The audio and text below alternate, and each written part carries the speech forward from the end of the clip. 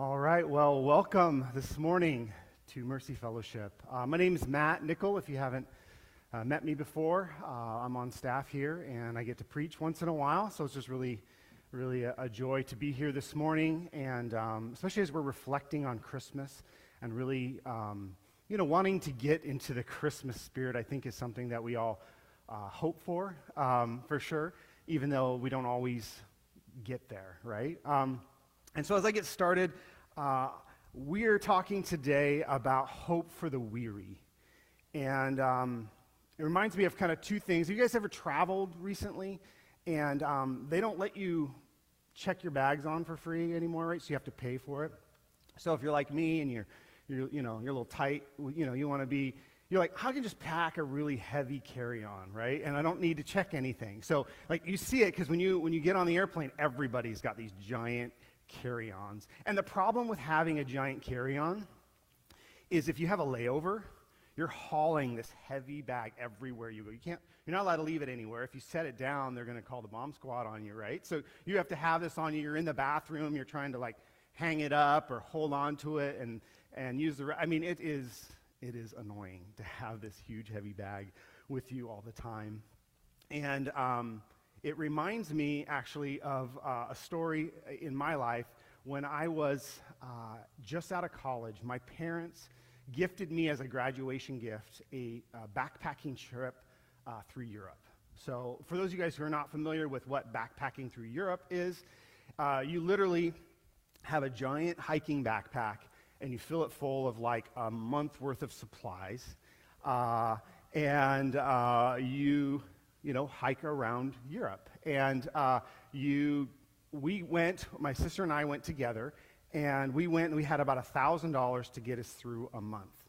So that means that you have to be really tight with your money. And literally, I would ration food out to my sister, and we'd have like a piece of bread and some Nutella, and I'd be like, all right, at 10 o'clock, we can have another slice of bread and some Nutella. So anyway, we were really tight, and we'd stay at youth hostels. And so youth hostels are not glorious, glamorous places. They're not hotels. You go in, you check in for about $25 a night. You can sleep there, and it's kind of like being at camp where there's just a bunch of bunk beds, and you get a bunk. And then there's 20 other people in the room, and they're all traveling too, strangers. So you're sleeping in a room with stinky strangers and your bag in your bed, mind you, right? Because you don't want anyone to steal all your belongings. So have these bags. In it is like my passport, right? My plane ticket home, because I didn't have a cell phone at that time. So there was no like, oh, just email it to me. That's not how it worked back in the old days. So there I was, everything that we had, and we were like, we're going to go on this grand adventure. And it was a grand adventure. Don't get me wrong. It was a grand adventure. But I had this great idea, this brilliant idea. I played ice hockey in college, and so I loved to ice skate, and I was a really good rollerblader. So I told my sister, here's what we're going to do. We're going to bring our rollerblades, and then we'll rollerblade around Europe. So we get into a city, and instead of like getting on a bus, or if we're trying to walk real far, we can just throw on our rollerblades, and you can make way faster time doing that. The thing that I didn't consider is that a lot of Europe are like, 300, 500-year-old cobblestone streets, which is not great for rollerblades. There was one moment of success. I remember we were in like Pisa, where the Leaning Tower is, and we had to cross this giant roundabout, and there was like 5 lanes of roundabout, and we're on rollerblades, and so we just grabbed a hold of the back of a bus, Back to the Future style, and we like crouched down and like rode it around the thing, and I was like, see, if we didn't have rollerblades, we wouldn't have made it across this. So there we are in Europe, backpacking, and everywhere we go, we had our rollerblades with us. Well, if we weren't wearing them, where do they go? In their pack. In fact, I carried 2 sets of rollerblades because my sister thought it was a bad idea to begin with, and I have this habit of not listening to wise women in my life, right? And I'm like, I know better, right? And so she's like, this is probably a bad idea. And I'm like, listen, if you don't think it's a good idea, I'll carry yours. So I have this backpack 2 sets of rollerblades, heavy rollerblades, and then, all of my belongings, a couple pairs of shoes, couple jackets, the whole thing, laundry to last me, maybe some food, whatever. And we're hiking. And you have to take your backpack everywhere you go. You don't have a hotel room to, leave it. So, there I am, in the Rome Coliseum with this giant backpack, right? I'm in the Louvre with this giant backpack. Everywhere you go, you can't leave it anywhere. And it was heavy. And, just the shoulders at night would just ache as I carried this around. And we went to the Swiss Alps, of course, right? If you're traveling in Europe, you got to go there. Beautiful, beautiful, very much like you see in The Sound of Music. So we're hiking through these, glorious trails with these heavy backpacks, rollerblades. What are rollerblades going to do you in the Swiss Alps, right? Nothing, right? So I've got these in, I'm carrying them, and it's this huge mountain that we're climbing, and we had this. We had to get on the train, so we would do sometimes at night. We'd sleep on the train because then you didn't have to pay for a hotel room or hostel, hotel. We never stayed at a hotel the whole time we were there. So we would sleep. We'd do a night train, and a lot of times with the trains, if you wanted, we had a rail pass, which means you could just kind of get on a train and go and didn't have to pay. But if you wanted a night car, a car where the lights actually turned off at night, or maybe even had enough room that you could lay down, you'd have to pay to reserve your spot. And so we reserved our spots. We were going to travel next to Spain, which is going to, we're excited about that. So we're hiking in the Swiss Alps, and we got to get back to the train by it's 10 p.m. I think the train goes. So we're hiking down, and we got it all planned out, and I've got this heavy pack, and I start feeling sick. And I got a horrible migraine. And the visual disturbance, have you ever had a migraine? Everything's getting black. I'm in the most beautiful place in the world. It's just getting dark around me. My head is pounding, getting nauseated. And so there we are in the middle of nowhere, 3-4 hours from any other humans. This is not a busy hiking trail here in the Northwest. This is in the middle of nowhere. No cell phones, these giant packs, and I am totally exhausted and literally vomiting on the side of the path here. And I'm I think the word to describe me would be weary, and then heavy laden, and then sick on top of that, right? Just horrible. And I remember just laying down in the grass and giving up. And this is it for me. This is where we end. My sister's fine, and she's come on, we gotta go, we gotta get the train, we're, and you start, and for me, I'm just okay, so your mind, when you get to that level of tired, you just think of all the worst case scenarios. So a wild animal's gonna come and eat us, right? It's cold at night, so it's we might just freeze to death. We have maybe a half a slice of bread left, maybe we're gonna starve to death. You just the worst case scenarios, I'm just gonna die up here. And I just pass out. So for an hour, I'm just laying there on the side of the road. And I cannot imagine how my sister felt and the stress that she was carrying. We have to hit this thing. We don't have anywhere to sleep. And I just want to pause the story right there. We'll come back to it at the end here. But I think a lot of times that analogy is how we live our lives. We have these heavy packs of all the weight of responsibilities we have in our lives, And I'm just curious if you were to take off your heavy backpack and start unloading it, and what would the rollerblades represent in your life? Would it be your finances? Those can be really heavy, family relationships, your work, right? You start packing it, just start putting it out. Okay, there's this and there's that, and there's being a parent, There's just living in 2020, 2021, the political unrest, right? You just start digging it out. Think about all these things that we're carrying around with us. It's weighting us down. And then you come to church and you're I just want to hear a little bit of hope, right? I want to have some hope. And I'm going to come up here and I'm going to tell you this morning, I've got 4 reasons why we should have hope. But honestly, that might just feel like a burden as well. You're yeah, I should have hope. I'm a Christian. And the pastor told me I was supposed to have hope, and I don't. So now I feel a weight of guilt that I'm not somehow good enough. I'm not somehow believing enough. So my hope today is that I don't pile any more weight upon you. And at Christmas season, it's kind of like, to me, like the idea of getting sick. Like, you're already exhausted in November and running into Thanksgiving, and then you're like, oh, it's Christmas. And I had conversations a lot with my wife about what that means as a parent, right? Like the weight of, like, are we going to give our kids a good Christmas, right? Are we going to be able to get the gifts on time and, like, all of the things, and, you know, do we have all the fun? And instead of it being a joy and a pleasure, it's just a weight.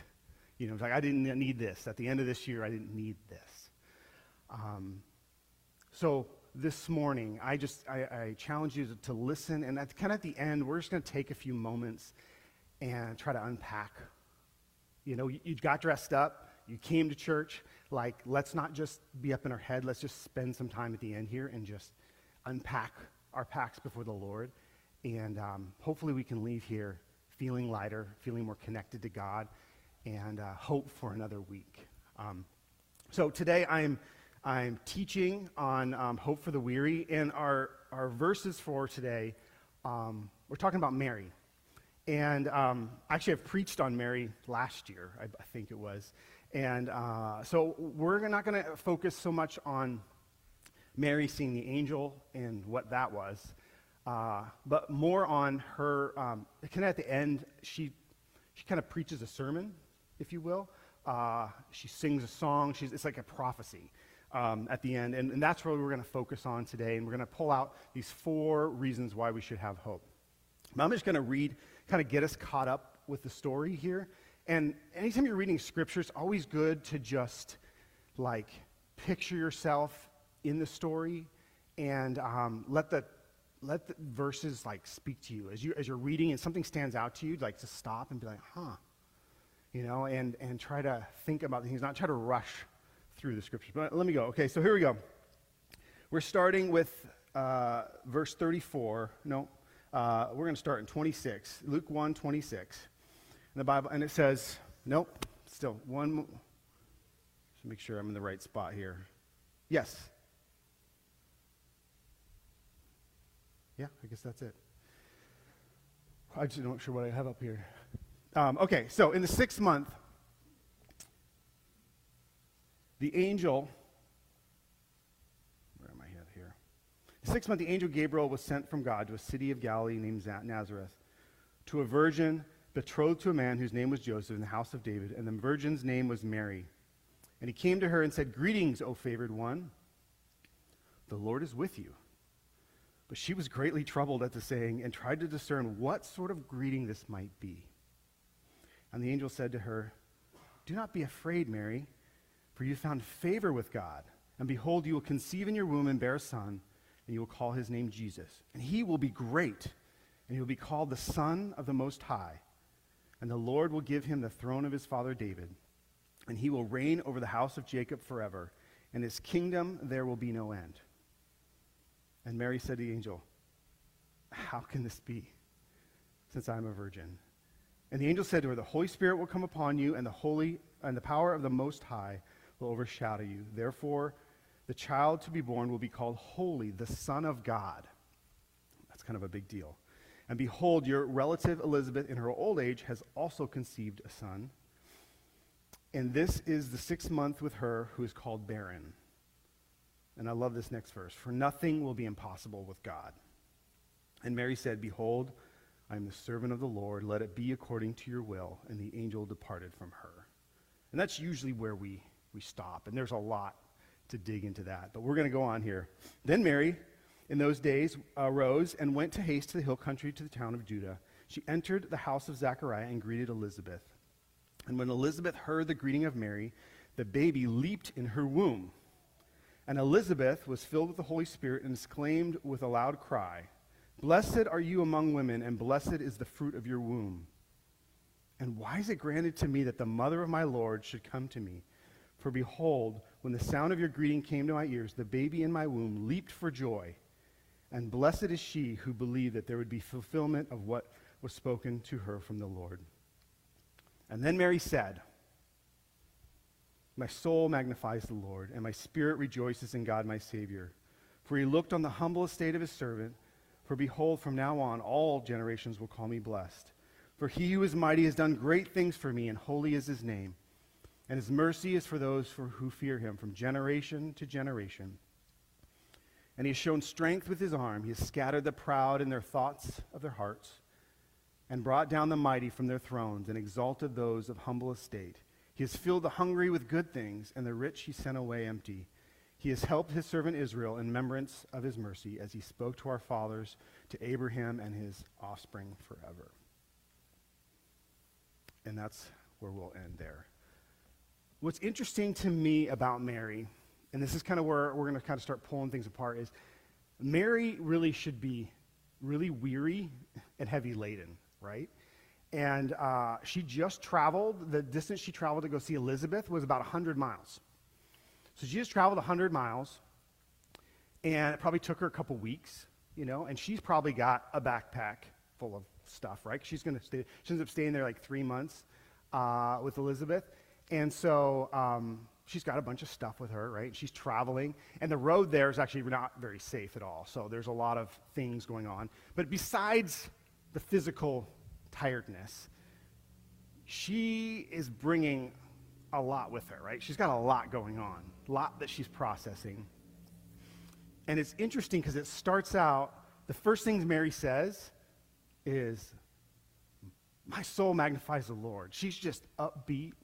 You just kind of feel that she's beaming. And so I wanted to look at Mary's story and say, how is Mary so different than us? How come when we are looking at the Lord, we come in on Sunday mornings, we're not necessarily beaming. We're dragging ourselves in on a Sunday morning sometimes, which is okay. Mary is not here, right? She's got a lot going on, and she seems to really have things in focus here. So as we talk about this, I'm going to start with what Mary says. So she says, "My soul magnifies the Lord, and my spirit rejoices in God my Savior, for he's looked on the humble estate of his servant." And I just want to say to you that we can have hope because, number one, God sees us, okay? And I think that's super important because God sees her situation. God knows Mary, right? God knows her family situation, right? She knows her childhood traumas. God knows these things about her. God knows that Mary lives in Nazareth, a village 6 miles off the nearest road, right? They lived in this village that was known for, they're hiding and kind of away from society, right? It's like half the size, I think I said, of Concrete, Washington, right? There's nothing there. And this is where she lives. And she is not a woman of power, right? She's about 14 years old, and she has no rights. In those days, women had very little rights. And, she's poor, probably uneducated. She's the least, right? And what I love about God is he always says, "I have picked the foolish things of the world to shame the wise." And Mary's an example of that. He knows her situation, and that encourages Mary. She's like, God knows my humble estate. And I think about us. I think about whatever burdens you have. God knows it. God knows what you're carrying. God knows your situation, your financial situation, your work situation, your family situation. God knows it. He sees you. He sees all the weight that you're carrying. I know that when my kids hurt themselves, my daughter Olive stubs her toe, she comes running it hurts so bad. She just wants me to see her, acknowledge it. That hurts. I see it. Let me look at it. That brings us some hope that the God of the universe sees us. And in fact, that humble estate, I kind of studied into that. The word really talks about being unholy. And it's kind of funny because the Catholic Church is very big on Mary being super holy, right? Maybe perfect, right? There's this whole, And Mary's like, God saw me and I'm not perfect. I've got my own sin and my own brokenness. And I think that that's the scary part about knowing that God sees us. Because he sees you, he sees your situation, he sees how the ways you've been victimized, all the problems you have, but he also sees how you put yourself in those situations, right? The things that you did that you shouldn't have done, and the thoughts that you had that you shouldn't have had, right? God sees all of that as well. And he still loves us, right? If he knows everything about you, and he still loves you, and he still cares about you, and he still sees you, that says something. It says something. But he doesn't only just see you in your sin, in your brokenness. If you put your faith in Jesus, it says that God takes your filthy rags and gives you his righteousness, right? So when he sees you, he sees Jesus' perfect life. So he doesn't look at you and go, you said you loved me, but I really know. Like he sees Jesus' perfection and says, like, I have nothing but like grace and love for you. There's nothing, I don't see any of it. It says, far as from the east is the west. He takes it away. He sees us. And he sees our sin. And that's good to know. God sees us. He sees our state. He sees our sin. He sees our brokenness. But one of the things I think we don't talk about enough is that God sees her value. Okay? We forget that God looks at us the way we look at our kids. God created us in his image. So when he created humans, he's like, I'm going to put part of my attributes in him. You look at your kids and they do stuff, and you're like, yeah, that's a little bit like me, right? That's how God sees it. And he gave us creativity. Have you seen how creative humankind is? He gave us intelligence. We're pretty smart. Maybe not compared to God, right? But he sees how our minds work and we figure things. Have you ever seen your kid like figure something out that you were like, you get that? In fact, my kids with art, they're like, look, my 8-year-old, look what I did, Daddy. And I'm like, holy cow, I couldn't do that. I think God looks at us often like that. He sees our creativity. He sees our beauty. He sees our intelligence. And we are intrinsically valuable because God made us. He made us that way, right? So be encouraged. You have value and worth because God made you that way. Despite your brokenness, despite what you've done, you have value. And in fact, the verse here says in Psalm 8, 4 through 6, it says, what is man that you are mindful of him? And the son of man that you care for him. So you're like, okay, yeah, God, I can't believe that you're looking at me. I mean, I'm a horrible person. But that's not what the conclusion here goes. Yet you've made him a little lower than heavenly beings and crowned him with glory and honor. He's given us glory and honor. We're beautiful and we deserve honor. You've given him dominion over the works of your hands and put all things under his feet. So God sees us. God sees our brokenness. He sees our situation. But he's like, you're not just a pathetic wimp here. I created you. I gave you honor and glory and some of my attributes. So as you're feeling the weight of whatever you're carrying, remember that you have value. You have value to God, and he sees you. He sees your situation. Your problems and your burdens, they matter to God. You matter to God. So when we call out, God, I don't know what I'm going to do here, he hears us. He sees you. And I think that really can start to bring us some hope. Second of all here, we have hope because God is rich in mercy. There's two verses here, Luke 150 and Luke 154, where Mary kind of bookends her like thing, and she says, mercy and more mercy. It says here at Luke 150, and his mercy is for those who fear him from generation to generation. And then Luke 154 says, he has helped his servant Israel in remembrance of his mercy. And I think when we're tired and we're worn out and we're just laying on the side of the trail or whatever, we start to doubt God's character, right? Is God even good? Does he even love me? Does he even care? He might see me, right? And he says, no, his mercy is from generation to generation. meaning every generation gets God's mercy. We've even talked about a verse kind of for this church, Ephesians 2:4,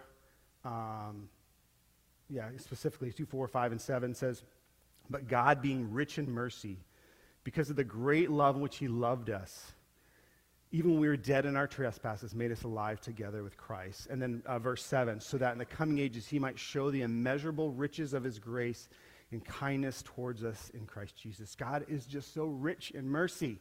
Like, that's what he has most of. You're like, oh, he's rich. Yeah, here's more mercy for us. Every generation, he has mercy for us.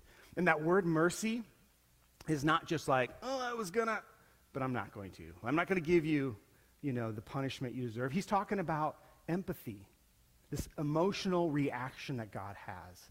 That word in the Greek is about like this idea of like the gut. You're getting punched in the gut. So when God sees you and he sees you under a burden, he sees you hurting, he has a gut reaction of mercy, empathy. He feels it for you. We see this in Jesus as he's traveling. When he was doing his ministry in Matthew 14:14, it says, when Jesus landed, he was in a boat, he came up on the shore and saw a large crowd. He had compassion on them and healed their sick. He looked, he's like, oh, these guys need some help here, right? Luke 7:13, when the Lord saw her, his heart went out to her and said, don't cry. You ever done that when your kid is crying? And you're just like, oh, just don't cry. Come, I know you had a bad day, right? This is Jesus towards us. This is his emotion towards us, his state towards us, his mercy. He loves us. Mark 6:34, when Jesus landed another time, he saw a large crowd and he had compassion on them because they were like sheep without a shepherd. So he began teaching them many things. They're like sheep without a shepherd. He saw them and his heart went out to them. But if they were sheep without a shepherd, he's talking about people who didn't believe in him. So he's not just having mercy on the people that he loves. And he looks at the world. He looks at our society. He looks at our communities. He has compassion on them. It's like they're like sheep without a shepherd. They're running around. We have sheep in our yard. Our neighbor has sheep. And there's a ton of things I'm learning about sheep. And in fact, I don't know, they can fall over easily, and they cannot get up easily. So we will look out in our field, and we'll see a sheep laying down, and I'm like, is he sleeping? And then you just see its legs, like, doing this for hours. And I've had to call my neighbor, and goes, oh, yeah, you have to get up and, like, roll them over, or they'll never get up. Sheep without a shepherd are screwed. They really are. And that is how God looks at us. And he's like, I just want to help them. I just want to love them. I just want to fix them. Right? That can give us hope. We're not feeling like things are going well. God sees you, and God has empathy for you. He's got mercy for you. Like that in itself makes you feel better. In fact, if one of your friends comes to you and says, my life really sucks right now, let me just tell you about it, right? It's not about fixing it. It's like saying, I see what you're going through, and I feel for you. I mean, that goes a long way, right? That goes a long way. And oftentimes, if you try to fix it, you're going to mess it up. Like, well, you need to know this, and just do this, and your life will be better. And that's unfortunate, because we tend to go there. And people really need to be seen, and they need to be empathized with. Someone just to hang out with them in their hard times. That's how Jesus is. He is so rich in mercy, and his heart comes out to us, and he knows what we really need. And with mercy, just the cross. So there's two kinds of people here today in any sermon, right? You have the people who know Jesus, and we forget his mercy. We forget that God loves us so much. And then there are people here who maybe don't know Jesus. They don't love Jesus. They don't understand Jesus. And they know they've got all this stuff in their backpack and a lot of this brokenness and stuff that they own, and they hear God sees them, and they're like, yeah, great. That's the last thing I want to know. I'm out of here. And they say, God has mercy. And like, yeah, but like if you really understood. And it's a God such rich in mercy that he did what it took to fix our situation. He doesn't necessarily come in and say, okay, you did this and now I'm taking away the consequence of that. He's like, listen, all of this is secondary to this fact that you need your sins paid for. You need a relationship with me restored. And that's what he did on the cross. The whole point of Christmas, Jesus came demonstrating his mercy. Demonstrates that he sees us. He's going to come down. He's going to be with us. He's going to live a life, show us how, have compassion on us, and then do what we really need. Is someone to take our burdens, the ones that we can't carry, pay for them, and give us some hope, right? That is what Jesus did with his mercy. Okay, third thing. We have hope because God can do hard things, right? My wife and I often joke when we have lots of stuff on our schedule and lots of things to do, or Rachel will look at me and say, I can do hard things, right? Like when you're burdened, you got a lot to do, you're like, okay, I got to remind myself, I can do this. And I think when you're really weary and you're laying on the side of the path, you're like, God, I can't do this, right? I can't go on. We have hope because God can do hard things. In fact, if we go all the way back to the angel talking to Mary, Mary's like, listen, this is a little crazy. You're saying I'm going to get pregnant. I'm not married. I don't have a husband. That's scientifically impossible. Plus, she's like in her mind going through, and he's like, listen, for God, nothing is impossible. Like, that's not even a big, we know that, right? Nothing's impossible. So God can do hard things. So when you're dealing with stuff, there's stuff that we have to deal with as humans that are impossible for us to deal with. And yet we try to carry them, We're like, well, it's up to me. I got to fix it all, right? And we can't. And so we just wear ourselves out trying to carry a burden that wasn't meant for us to carry. I know there are people who are dealing with sickness, right? Cancer. With God, it's not impossible for him to cure our cancer. For us, it is. Some doctors are pretty good, and they can do some stuff too, which is amazing. But there are things that we carry that we need to take those things to God. We can't just carry them ourselves. I'm going to just do it in my own strength. But this is how we live our lives. So we have hope because God can do our things. It says in Luke 1:51, he has shown strength with his arm. I love that because I feel like God's flexing a little bit. He's like, he shows he's got strength in his arm. I love it when the Bible, puts human, pictures in us for us to look, right? And he scatters the proud with their thoughts of their hearts. We'll get back to that. He's brought down the mighty in their thrones. So politically, any political problems, God can fix. Nothing's impossible for God. So before we get hopeless and whatever, God can fix it if he wants to. And he's brought down the mighty from their thrones, exalted those of humble estate. He's filled the hungry with good things, right? When you're hungry, when you're poor, when you're needy. That word hungry is less about being hungry food-wise and more about needy, right? What do you need? He can give you what you need. And the rich he is sent away empty. So when we're tired and worn out and everything feels hard, we need someone to do those hard things.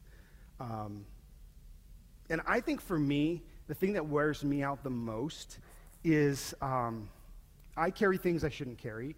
And one of them is other people's well-being, other people's emotions, other people's... I've been reading this book called Changes That Heal by Dr. Henry Cloud. He talks a lot about boundaries. And as Christians, sometimes we're taught, we love others, we put other people first, and then we get in these really unhealthy relationships where we feel like we're in charge of making somebody else happy, and we will wear ourselves out trying to do something for somebody else. And the picture comes to me is carrying someone else's rollerblades, right? You got your rollerblades, and they're there, and then you got somebody else's rollerblades. You're trying to make them happy. You're trying to jump through their hoops, like Thanksgiving, right? Mom's like, well, you better be here on Thanksgiving. My parents, I talk to them on the phone, and I know they love me, and but they always are like, everybody else is here for Thanksgiving, and there's this weight of guilt, this weight that we feel that we did not somehow live up to someone else's expectations. We're carrying these things around. other people's rollerblades in our bags. And so God can do, that's something for them to deal with, and God can deal with, but it's not for us to carry. But God can do hard things. And then he talks about not being real kind to the proud. Do you see that? He's scattered the proud, he's brought down the mighty, and he has the rich he sent away empty. And we really look at ourselves, we're not the poorest of the poor here, right? We're in America, we have good jobs, a lot of us. We're not the poor, right? So these are pretty hard words. What is he talking about here? And to me, God is saying, listen, the reason why you're carrying all this weight is because you're too proud. You're too proud to ask me for help. You're too proud to lay down all the guilt and shame that you're carrying and say, yeah, I did all this. Can you take it, please, God? I'm ready to announce and admit it to you and just add it to that account that you paid for, right? He's like, anything else you want to put that I can pay for? And you're like, well, there's this other one I didn't want to tell you about, but yeah, you should probably pay for that one too, right? God needs to pay for it all, and we're too proud. We're like, I got this. In society, when we don't submit and say, okay, I need Jesus, we don't put our trust in Jesus, we don't love our Jesus, we're like, you know what? I'll just do a lot of good things, right? At Christmas time, I'll put a little in the offering, or not the offering, the guy ringing the bell, I'll put a little more in there, make me feel better for all the things I didn't do this year, or, Safeway, they're like, oh, you want to donate a little bit for yeah, let's donate a little bit, right? And you feel good. I kind of evened out, right? This karma thing. And he's like, yeah, as long as you're doing that, you're trying to pay for your own stuff. He's like, you don't get it. You don't get me. You don't get my you don't get the hope from me. He's like, you got to come and say, okay, I'm needy, I'm broken, I'm lost, I can't go on. And so he invites us to lay our burdens on the God who nothing is impossible. And so the last thing I wanted to talk about is we have hope because God speaks to us. And it says here in Luke 1:54 through 55, I'm kind of picking up on the mercy verse. He says, he helped his servant Israel in remembrance of his mercy as he spoke to our fathers, to Abraham, and to his offspring forever. And God speaks to us forever. He's present with us. He's communicating with us forever. And so, Mary says we can have hope because God speaks. God doesn't just come in and do our miracles, right? So that's what we're like, okay, so he sees us, he's got mercy, he's got power. So, all right, God, I'm going to rub my magic lamp, you're going to just appear. What would you like me to do for you today? Well, first of all, my bank account's looking a little dry here. Let's put a little in there and let's see what else, right? That's not how it works. We tend to think that we somehow have control over God. God is his own person. He gets to make the choices of what he does. We can ask. God says, come and ask. But God, knowing all and being actually good, gets to make those choices. But what he does do, he's like, I would love to speak with you. I would love to communicate with you. I'd love to impact your life, to change things. And so God speaks to us. And this, to me, is something that we do not take advantage of enough, I think, as Christians. Right? We believe in Jesus. We come to church, and we just live our lives like it's on fire, right? And God's like, I'm here. I would love to hang out with you. I'd love to communicate with you. I'd love to get a cup of coffee with you and just speak to your life, to teach you things. And so as we kind of wrap this up, I want to kind of land on this verse, Matthew 11:28 through 30. So there's a couple verses here. Jesus says, this is Jesus' own words. He says, come to me, all who labor and are heavy laden, and I will give you rest. Take my yoke upon you and learn from me, for I am gentle and lowly in heart, and you will find rest for your souls. For my yoke is easy, and my burden is light. See how that kind of weaves into all of this thing that we're talking about? And as we look at all the Christmas decorations and the lights, I believe that God is calling us to meet with him. He says, come to me, right? And I said before, there's two kinds of people that God's calling. People who don't know Jesus. They don't know what it feels like to feel the love and the mercy and the hope that comes with Jesus. And he says, I want you to come to me. I want you to turn to me. I want you to put your faith in me. And we often think about this verse in those ways, and those are so true. And if that's you today, God's calling. Not me, him. He says, come to me. I want to give you rest. I want to fix things in your life. But for the rest of it, those who have put our faith, we forget that God's still there saying, hey, come hang out with me. Come spend some time with me. You got this huge burden. I can fix that. Right? Come to me. All who labor and are heavy laden. Labor, work. You work? You stress? Are you busy? I like to think of that labor as busy, because sometimes it might not be paid work, but we're working. We're working our Christmas lists. We're working all the things that we're working.